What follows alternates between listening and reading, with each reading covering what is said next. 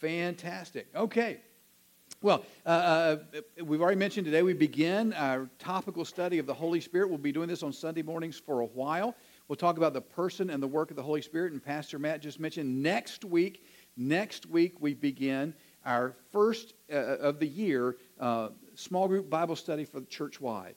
And that's through the book of Acts. And we're asking, I want to make sure that we just stress, we're asking everyone in the church to do three things during that 8-week Bible. It's an 8-week study through the book of Acts.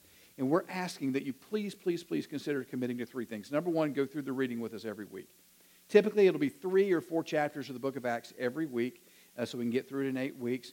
Do the reading, number one. Number two, check out the materials we post online. We'll be posting short videos, 5-minute or so videos every week, with pulling out some key ideas from the text with a couple of important kind of thought questions for you. So go through the material we put online. And number 3, and here's the big ask, please commit to get together with one or more people every week to talk about what you're reading, to talk about what we've posted online, and then basically just to check on and encourage and pray for each other. You can do it in person. You can do it virtually. You can join a group that's already meeting. You can start your own and meet anytime you want to. Doesn't even have to be with people who are part of this fellowship right now. If you've got relatives or friends somewhere that would be interested in walking with you through the book of Acts or studying through the book of Acts would benefit from that, do it with them. We're just asking, please commit to meet every week, starting in a week for the next 8 weeks, and go through this study together with someone. And having said all that, now we want to turn our attention to the study we begin today, and therefore to the Scriptures, the Word of God. I may ask you once again, as you're able, would you stand with me, please, in honor of the Bible? And we're going to read together, just to get focused and moving, Matthew 28, verses 19 and 20. Matthew chapter 28, verses 19 and 20. I'll read the plain text if you'll join me in reading the highlighted portions. That way we'll walk through the passage together. Matthew 28, beginning at verse 19, then this is what the Bible says. Therefore, go and make disciples of all nations, baptizing them in the name of the Father and of the Son and of the Holy Spirit, and teaching them to obey everything I have commanded you. And surely I am with you always to the very end of the age. Praise the Lord. This is the word of the Lord, and you may be seated. Now, in September of this past year, the world mourned the loss of Queen Elizabeth II of England. And in the great swirl of media coverage around that event, I came across this particular interview with a longtime personal bodyguard. Check this out. When we were at Balmoral, and the Queen used to go up there in May to Craiggowan House and just stay there privately for a weekend. And she would go out at lunchtime for picnics, and very often it would just be the police officer and Her Majesty. And one of the picnics I went out with her, we had a lovely picnic and a lovely chat, and then we went for a little walk, just the two of us. And normally on these picnic sites, you meet nobody, but there was 2 hikers coming towards us, and the Queen would always stop and say hello. And it was 2 Americans on a walking holiday. And it was clear from the moment that we first stopped, they hadn't recognised the Queen, which is fine. And the American gentleman was telling the Queen where he came from, where they were going to next, and where they'd been to in Britain. And I could see it coming, and sure enough, he said to Her Majesty, "And where do you live?" And she said, "Well, I live in London, but I've got a holiday home just the other side of the hills." And he said, "Well, how often have you been coming up here?" "Oh," she said, "I've been coming up here ever since I was a little girl, so over 80 years. And you could see the clogs ticking. He said, "Well, if you've been coming up here for 80 years, you must have met the Queen." And as quick as a flash says, "Well, I haven't, but Dick here meets her regularly." So the guy said to me, "Oh, you've met the Queen, what's she like?" And because I was with her a long time and I knew I could pull a leg, I said, "Oh, she can be very cantankerous at times, but she's got a lovely sense of humour." Anyway, the next thing I knew, this guy comes around, puts his arm around my shoulder, and before I could see what was happening, he gets his camera, gives it to the Queen, and says, "Can you take a picture of the two of us?" Anyway, we swapped places, and I took a picture of them with the Queen, and we never let on, and we waved goodbye. And then Her Majesty said to me, "I'd love to be a fly on the wall when he shows those photographs to the friends in America, and hopefully someone tells him who I am." I love that. I love that story. My favorite part is where the American guy gives his camera to the Queen and says, "Here, take my picture with this guy." He knows the Queen of England. Many people assume they know folk better than they really do. Without a doubt, these hikers, they knew they were in the United Kingdom. They knew the United Kingdom was ruled by Queen Elizabeth II. They knew she had a castle on the other side of the hill. But they did not recognize the Queen herself when she was literally standing right in front of them. And sadly, I find the same is often true when it comes to the Holy Spirit. Reminds me of the time the Apostle Paul was traveling. He runs across this group of folk in Ephesus, and he asks them, hey, have you received the Holy Spirit since you believe? The Bible says they answered, no, we've not even heard that there is a Holy Spirit. Now, for most Christians today, it's not quite that bad. But in many cases, I am sad to say, it's not a whole lot better. So over these next several weeks, we're going to take some time to get to know the Holy Spirit better. And if you know people who could benefit from that, you know people who are asking questions, they're curious about the Holy Spirit, I urge you to invite them to come and join you. Or at least share the messages with them when we post them on our website each week after we're done. But take the opportunity to do that. I pray you'll be here yourself. I pray you'll invite people who could benefit from learning about the person of the Holy Spirit to come and join you these next multiple weeks. Now, we began this morning by reading a very familiar passage of Scriptures from a passage we often refer to as the Great Commission. And Jesus is speaking, and he begins by saying this, therefore go and make disciples of all nations, baptizing them in the name of the Father and of the Son and of the Holy Spirit.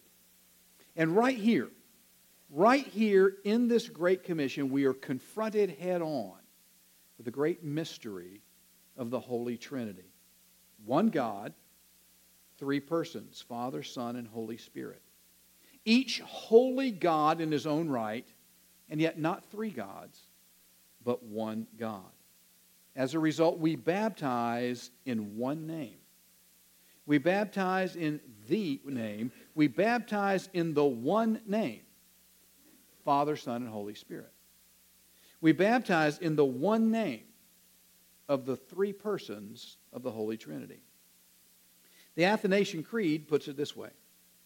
We worship God in Trinity and unity, neither blending their persons nor dividing their essence, for the person of the Father is a distinct person, the person of the Son is another, and that of the Holy Spirit is still another. But the divinity of the Father, Son, and Holy Spirit is one. Their glory equal, their majesty co-eternal. And a little later it says this, thus the Father is God, the Son is God, and the Holy Spirit is God. Yet there are not three gods. There is but one God. Now, how that works its way out precisely, I have absolutely no idea. There is nothing else like this in all the created universe. But that should not surprise you, since you worship a God who is before and beyond the created universe. There are those who say they struggle with or they reject the idea of the Trinity because it doesn't make sense to them and it defies the laws of logic. But those who say that miss the point entirely. The point being that we're talking about God. We're talking about God who is bigger than your ability to make sense of things. We're talking about a God who is greater than the laws of logic. This week's epistle lesson reminds us the foolishness of God is wiser than man's wisdom. And the weakness of God is stronger than man's strength. But I bring all of that up this morning in this introduction to the Holy Spirit, our Holy Spirit study. I bring all of that up to make one simple, crucial point. The Holy Spirit is God. The Holy Spirit is God. He is God, the Holy Spirit, third person of the Holy Trinity. So that, listen, when you give your life to God in Christ, when you surrender control of your life to God through the Lord Jesus, you are surrendering control of your life to the Father and to the Son and to the Holy Spirit. You yield your life to God the Father, God the Son, and God the Holy Spirit. You enter into new life in His name, the name of the Father and the Son and the Holy Spirit. And all of that means, quite simply, that the Holy Spirit is a big deal. And it matters that you know Him and follow him well. Years ago, I was teaching on the Holy Spirit to a group of LCMS Lutheran pastors. And I opened my remarks to them by saying, I fear that many of you, probably unwittingly, are teaching your congregations to worship in the name of the Father and of the Son and of the Holy Bible. And I am sad to tell you, I honestly believe a few of them considered that a compliment. After all, the Bible is the written Word of God. It is our final authoritative arbiter for what's true. The Bible is God's book, but it is, in the end, a book. The Holy Spirit is God himself. The Holy Spirit is, in fact, the author of the book, the one who gave us the book in the first place. And he gave it to us so we would know him better, love him better, and serve and follow him better. We love and esteem the Bible. I love the Bible. We love and we esteem the Bible. But we love and worship and serve God. God the Father, God the Son, and God the Holy Spirit. Many confessing Christians today are sorely lacking in their knowledge and experience and appreciation for the person of the Holy Spirit. That reality a number of years ago led Francis Chan to write a book on the Holy Spirit, which he called Forgotten God, Reversing Our Tragic Neglect of the Holy Spirit. It's a pretty good primer on the subject. Pastor Matt's already mentioned it to you. We've got a handful of copies available for you out there. I think it costs us about $16 a copy. Whatever you are able to pay. If you can't pay anything but you really want the book, you believe you'll read it, then take it with you. Whatever's left, there's some of them out there in the entryway in the foyer. But what I find striking, don't you, is the title of the book. Forgotten God. Reversing Our Tragic Neglect of the Holy Spirit. And so I have to ask, how could it be?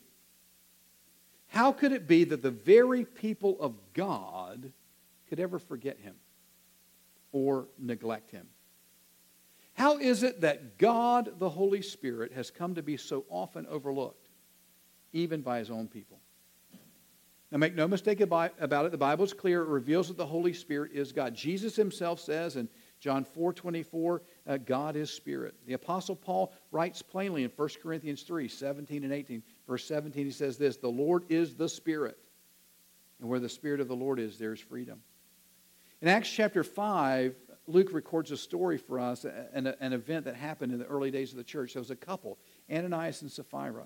And they had a piece of property. They sold the property. They kept part of the money for themselves, gave part of the money to the church, but they told the church they gave everything. And I guess they wanted, I don't know, the IRS, I don't know what it's all about there, but they wanted a tax credit. I don't know what's going on there. But they lied about the level of their generosity. And so Peter confronts them about it. Listen to what the Bible says. Then Peter said, Ananias, how is it that Satan has so filled your heart that you have lied to the Holy Spirit and kept for yourself some of the money you received for the land? Didn't it belong to you before it was sold? And after it was sold, wasn't the money at your disposal? What made you think of doing such a thing? You have not lied to men, but to God. And I wonder if you caught that. In verse 3, Peter says, you've lied to the Holy Spirit. In verse 4, he reiterates, you have lied to God. Contrary to what many people imagine, the Holy Spirit is not anything at all like the Force in Star Wars. He's not some cosmic energy. He's not some divine ethereal power. The Holy Spirit is God himself, God the Holy Spirit. I don't know if you've ever thought about it or not, but as God, the Holy Spirit is active, participatory in everything God does. He is a central and integral part of the outworking of the will and the purposes of the plan of God in the world and outside the world. He's introduced to us first in the very first book of the Bible, Genesis 1:1, in the beginning, God created the heavens and the earth. And the God who created the heavens and the earth is the only true God, the one true God, the triune God, Father, Son, and Holy Spirit. But the Holy Spirit is introduced in his own unique person in the second verse of the Bible, where we read, the Spirit of God was hovering over the waters.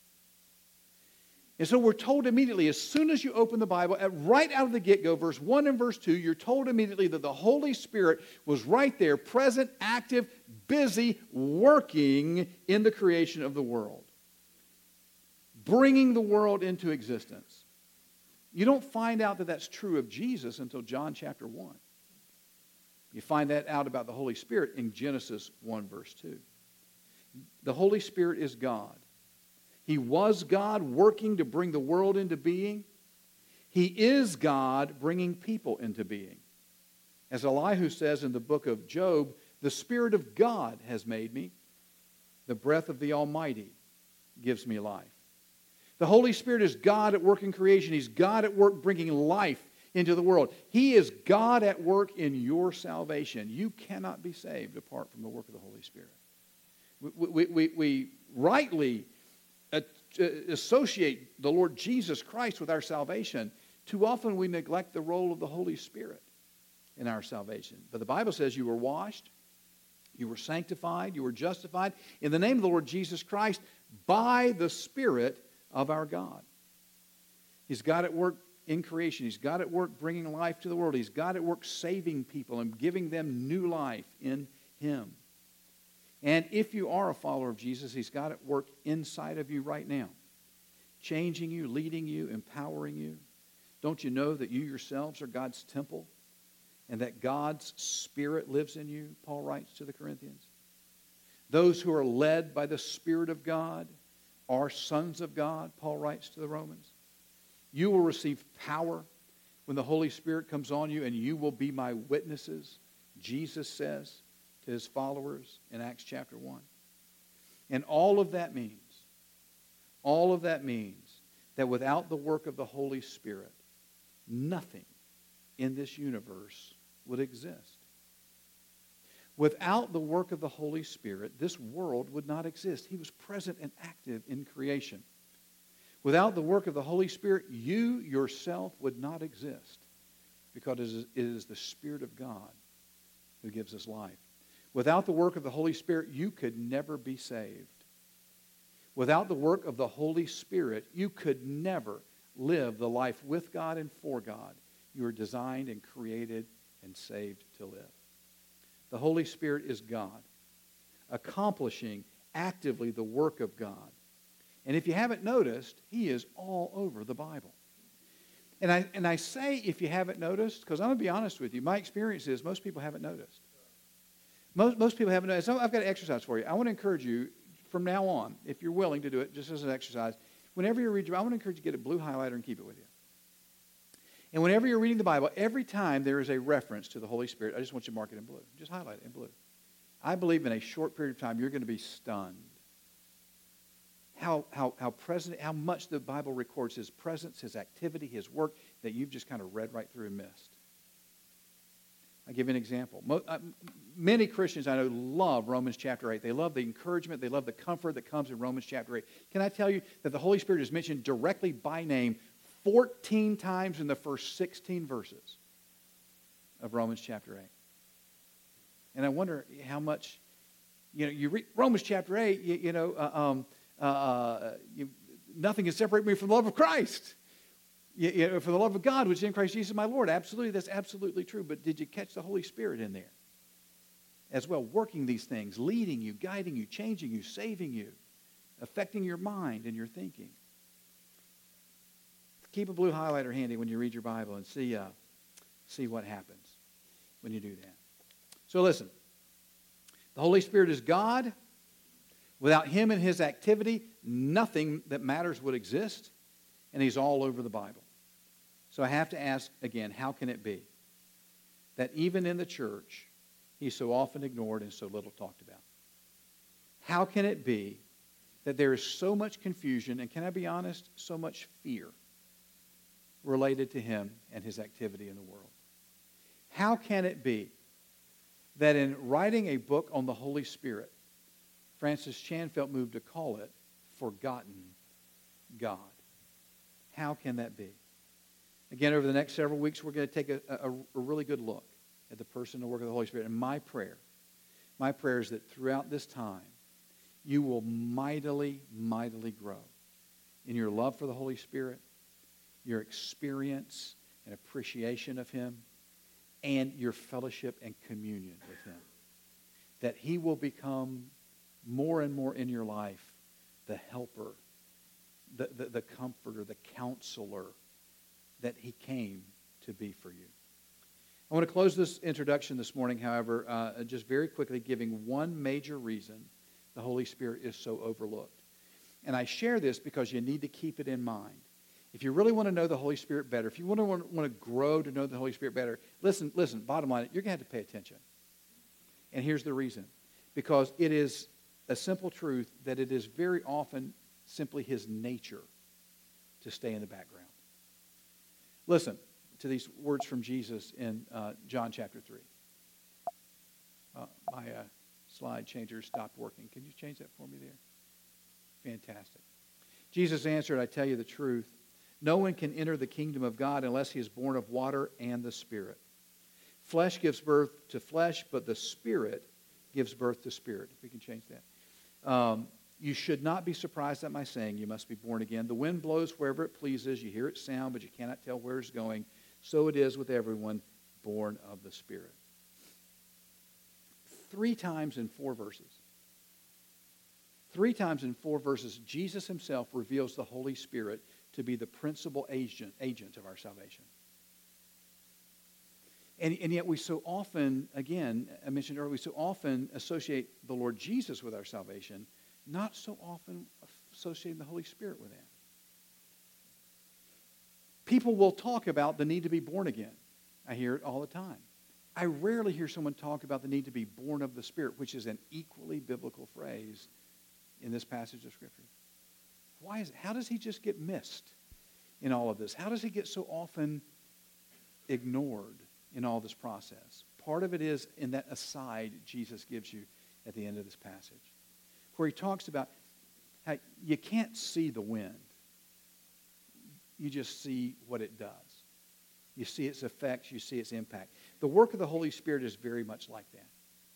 You see the things He does. You see the impact He has. You see the effect He brings. But you never see the agent behind it. By His very nature, He is unseen in His working, which tragically too often makes Him unnoticed in His working.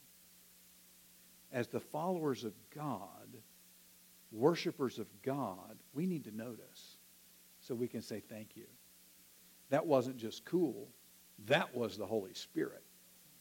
That wasn't just a neat idea. That was a word of wisdom from the Spirit of God.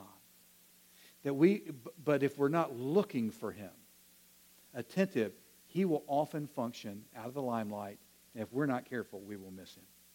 The Holy Spirit is God. As God, He is eternal, immeasurable, almighty, and all-glorious, just like God the Father, just like God the Son. Yet His work is His own work. It's indispensable to the outworking of the plan of God, but it is often accomplished with little attention drawn to Himself. If you're not careful, you will miss Him. And so we want to look. Particularly, by the way, if we look for the splashy. Remember, we'll talk later on about the story of the prophet who's there, and there's a fire, and there's a wind, and there's an earthquake, and none of them. The Lord was in none of them. But in a still, small voice, a quiet whisper, the Lord came and spoke to him. We need to look. We need to listen. We need to commit. Holy Spirit, you are God. Holy Spirit, you are there. Holy Spirit, you are at work. Help me recognize you in that work. Help me join you in that work. Help me follow you in that work. Help me love you and bless you in your work. So as we embark on this journey together, I pray that you will leave here this morning with a rock-solid conviction that the Holy Spirit is God, with a greater appreciation for what He is and has done in the world and is continuing to do in the world and in your life, and with a mounting desire to know Him better, because I believe He wants you to know Him better. Throughout the course of this series, after the service is over, I'll be down here. If you have questions, if you want to talk, you want to argue with me, tell me I'm crazy. I will be here for that throughout the course of this series if there are any questions. But right now, let's pray. Father God, we love you. We thank you, as always, for the power and the clarity of your word. Lord, your word that shows us who you are, your word that shows us how you are, your word that shows us who we are, who we were called and created and saved to be. Holy Spirit, we love you. We acknowledge you as who the Bible says you are. You are God, the Holy Spirit. And we acknowledge too often, I fear, we miss you as you work quietly around us. Open our eyes more fully to you and your presence and your work among us. Open our ears more fully to your voice and your instruction and your quickening around us. Open our spirits to allow you to flow more perfectly through us, bearing fruit and sharing gifts. Make us more and more, better and better at following you, Holy Spirit. We prayed in Jesus' name. Everybody said, amen.